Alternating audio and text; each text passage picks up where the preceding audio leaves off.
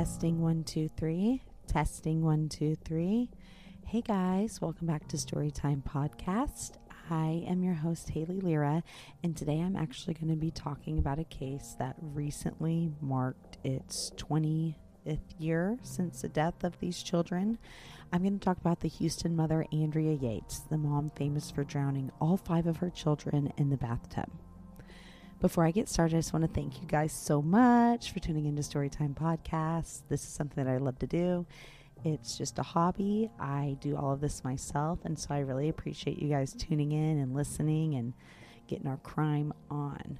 So, without further ado, let's get started. Don't forget, I will have all the pictures, videos, news articles, and such things that coincide with this case on my Facebook, Storytime Slayer. Let's get started. So 911 gets a call from a Houston woman around 9:30 a.m., June 20th, 2001, 20 years ago. All she will say is that she needs a police officer, not an ambulance. There's been no disturbance. No one's breaking in. It's so bizarre. And the dispatcher just keeps probing and probing this caller for a reason why they need a police officer. Finally, the dispatcher says, "Are you sick?" And the woman agrees, "Yes, I'm ill. I'm ill." So she gets off the phone. Paramedics arrive and they see 4 children deceased on the bed, covered up to their necks with a blanket. One paramedic immediately assumes all the children have been poisoned until they notice a trail of water that led to the bathroom. In the bathroom was a deceased boy, 7-year-old Noah, who was still in the bathtub floating face down. Very sad. It was apparent that the mother who called 911 because she was ill had in fact drowned all 5 of her children. Leading up to this, they'd had a really normal day. The family got up. The husband, Rusty, went to work. Andrea fed the kids breakfast. But today, as they were eating cereal, she called them into the bathroom and drowned them one by one. First 5-year-old John, then 3-year-old Paul, 2-year-old Luke, 6-month-old Mary, and lastly 7-year-old Noah. When police got there, she was almost in a haze, like in a zombie-like state. So, who is Andrea Yates? What the heck happened?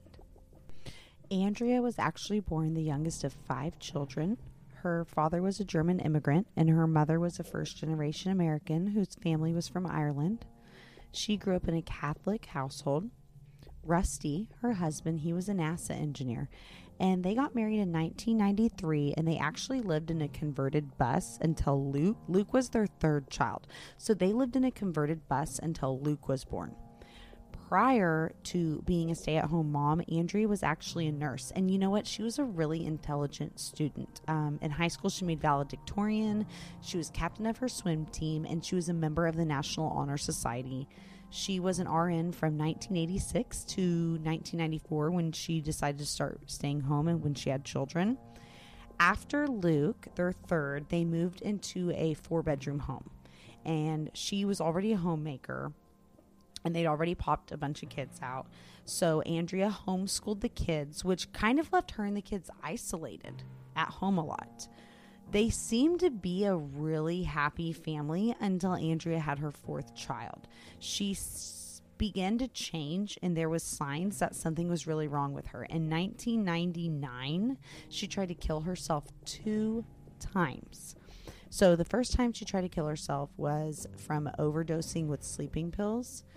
And the second time, she actually took a knife to her throat in front of her husband in the bathroom and asked him to please let her kill herself. She had to be hospitalized 3 weeks. And in those 3 weeks, they were able to determine that she had postpartum depression with a psychosis. I don't think that Andrea and Rusty believed in birth control. They had this approach of like, we're going to have all the kids God will let us have, or something to that effect. So while in the hospital, Andrea was stressing about the pressure and responsibility of raising so many young children. She was nearly obsessed with thoughts of how her children would turn out and how she was doing with them and what she was molding them to be like. They ultimately released Andrea, but they put her on 2 antidepressants and injection of an antipsychotic as well. The husband told 60 Minutes it was miraculous. Like, she went from catatonic to completely lively again in a matter of one day. And prior to that, he did not know the extent to which she really needed medication. And I think this whole conversation of medication and mental health being so difficult for Andrea's husband to understand was because he was a pretty radical Christian. He was into some like extreme beliefs from what I understand. I don't necessarily know what they are, but just that he could be a little bit callous about mental health. So after a year of getting off her medicine, being out of the hospital, Andrea was getting back to normal. They decided that they were going to have another baby. So Andrea's doctor had said there was a 50% chance that this depression episode would repeat itself as Andrea ever got pregnant and had more children. Rusty's, from what he said on 60 Minutes, his and Andrea's approach was pretty much, well, whatever. If it happens again, that's okay, because they know what to do. They know what the symptoms are, what medication Andrea would need, and yada, yada. However, it was not medically advised that Andrea have any more children. Her last episode of depression and psychosis was so intense that no doctor recommended she have any more children at all. Okay, so not to get too sidetracked, but let's unpack something about Andrea's state of mental health. A lot of people blame Rusty for leaving all the responsibility of raising the children on Andrea, given her state of mental health. After this crime happened, it slowly unfolded how much Rusty really put on her, and people were kind of shocked that she went without help from her husband for her mental illness. Now, Rusty brushes this off as them living a traditional lifestyle. He works, she takes care of the domestic things, but Rusty was friends with a preacher that he had a rather extreme religious beliefs, and they shared those beliefs, and it's sort of rumored that this fueled Andrea's delusions and Rusty's view of mental illness. I believe it was Andrea's brother who said on Larry King Live that once while transporting Andrea to a mental health facility, Rusty made the comment that depressed people really just need a kick in the pants. Okay, so that's what I want to say about Rusty's take on Andrea's mental health is he wasn't 100% really there for her. I don't think, because he had his own twisted views on it. Okay, so back to the timeline. Fast forward. So Andrea gets pregnant and has baby Mary. A few months after giving birth, her symptoms of postpartum depression returned full force. It was 6 months after Mary's birth that Andrea had depression spell and she needed to be hospitalized again. They took her off a really heavy antipsychotic medication only 16 days before she murdered her children. A lot of people attribute Andrea's depressive spell to the death of her father. She began to stop feeding Mary and obsessively read scripture and began self-harming.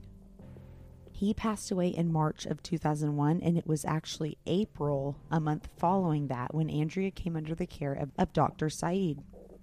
April of 2001 until her release, May 3rd of 2001. So she was over Andrea's care for a month, probably due to Andrea being hospitalized that month.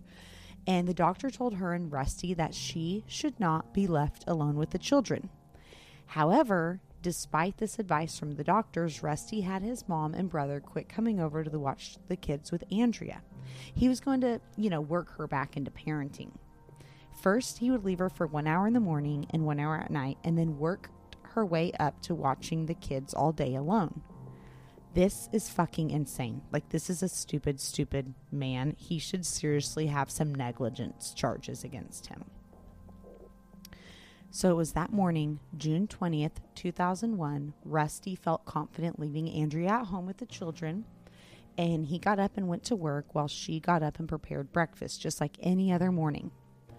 However, it was this morning that one by one she brought John, Paul, and Luke to the bathroom, drowning them and then laying them on her bed. Next, she drowned Mary, but she left her float in the bathtub when she called Noah. Noah found Mary and asked his mom what was wrong with her. I don't know how Noah put it together, but he did put together something wasn't right, and he actually tried to run away from his mom, but she still caught him, and then she drowned him next in the bathtub. Mary was wrapped up and placed in one of her brother's arms on the bed, deceased, and Noah was left in the bathtub while Andrea called 911, insisting she needed an officer but would not say why. Next, she called Rusty and said that he needed to come home now. Andrea ultimately confessed and pled not guilty by reason of insanity for drowning her children. The state asked for the death penalty.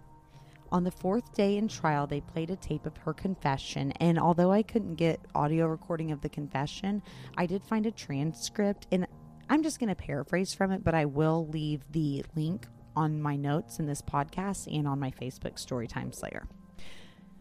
She says the night before the murders, she'd woken up in the middle of the night and decided she needed to kill her kids the next morning when Rusty left for work. And she had to do it when Rusty left for work because she knew he would stop her. She'd been pondering this for days, and once she made up her mind at 4 a.m., she said it's all she could think about. For her, the hardest child to drown was Noah because he was her firstborn. She felt like she knew him the best and he was the most like her. When asked what kept her from discussing this with Rusty, she said, "I was afraid if I discussed it, that it would happen. He said that Satan can't read your thoughts, but if you say them out loud, he will hear them and he'll use them against you. And I thought if I verbalized these fears that they would not come out. I thought I verbalized these fears and that they would come about."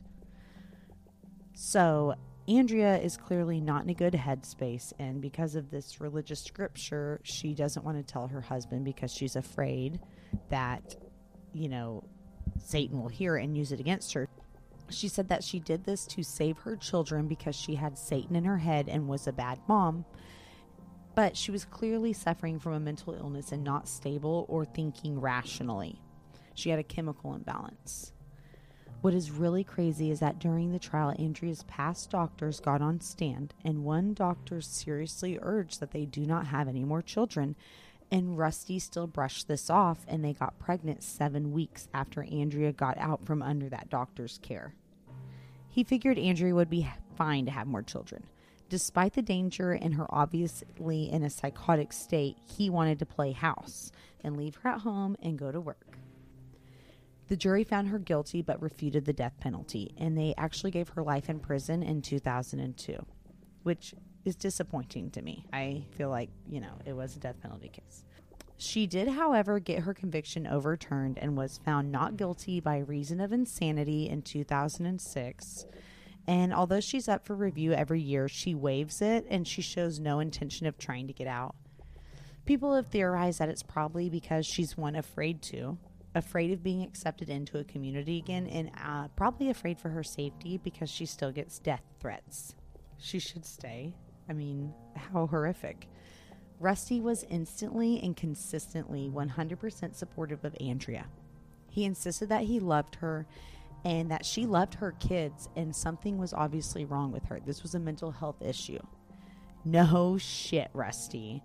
And a negligence issue on Rusty's part. Although Rusty and Andrea did divorce in 2004, only 3 years after the murders, Rusty got remarried 1 year following that divorce.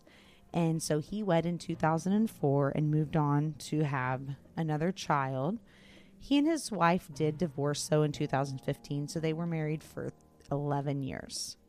It's so crazy to me how Andrea had such an extensive history of mental health issues and very clear warnings and indications of something really bad happening that went ignored and untreated by her husband and probably by some of their friends and family. I think this is horrifying, and I can't believe this even happened. All right, guys, thanks so much. Check out Storytime Slayer for pictures and videos to coincide with this, and I'll talk to you later. Bye.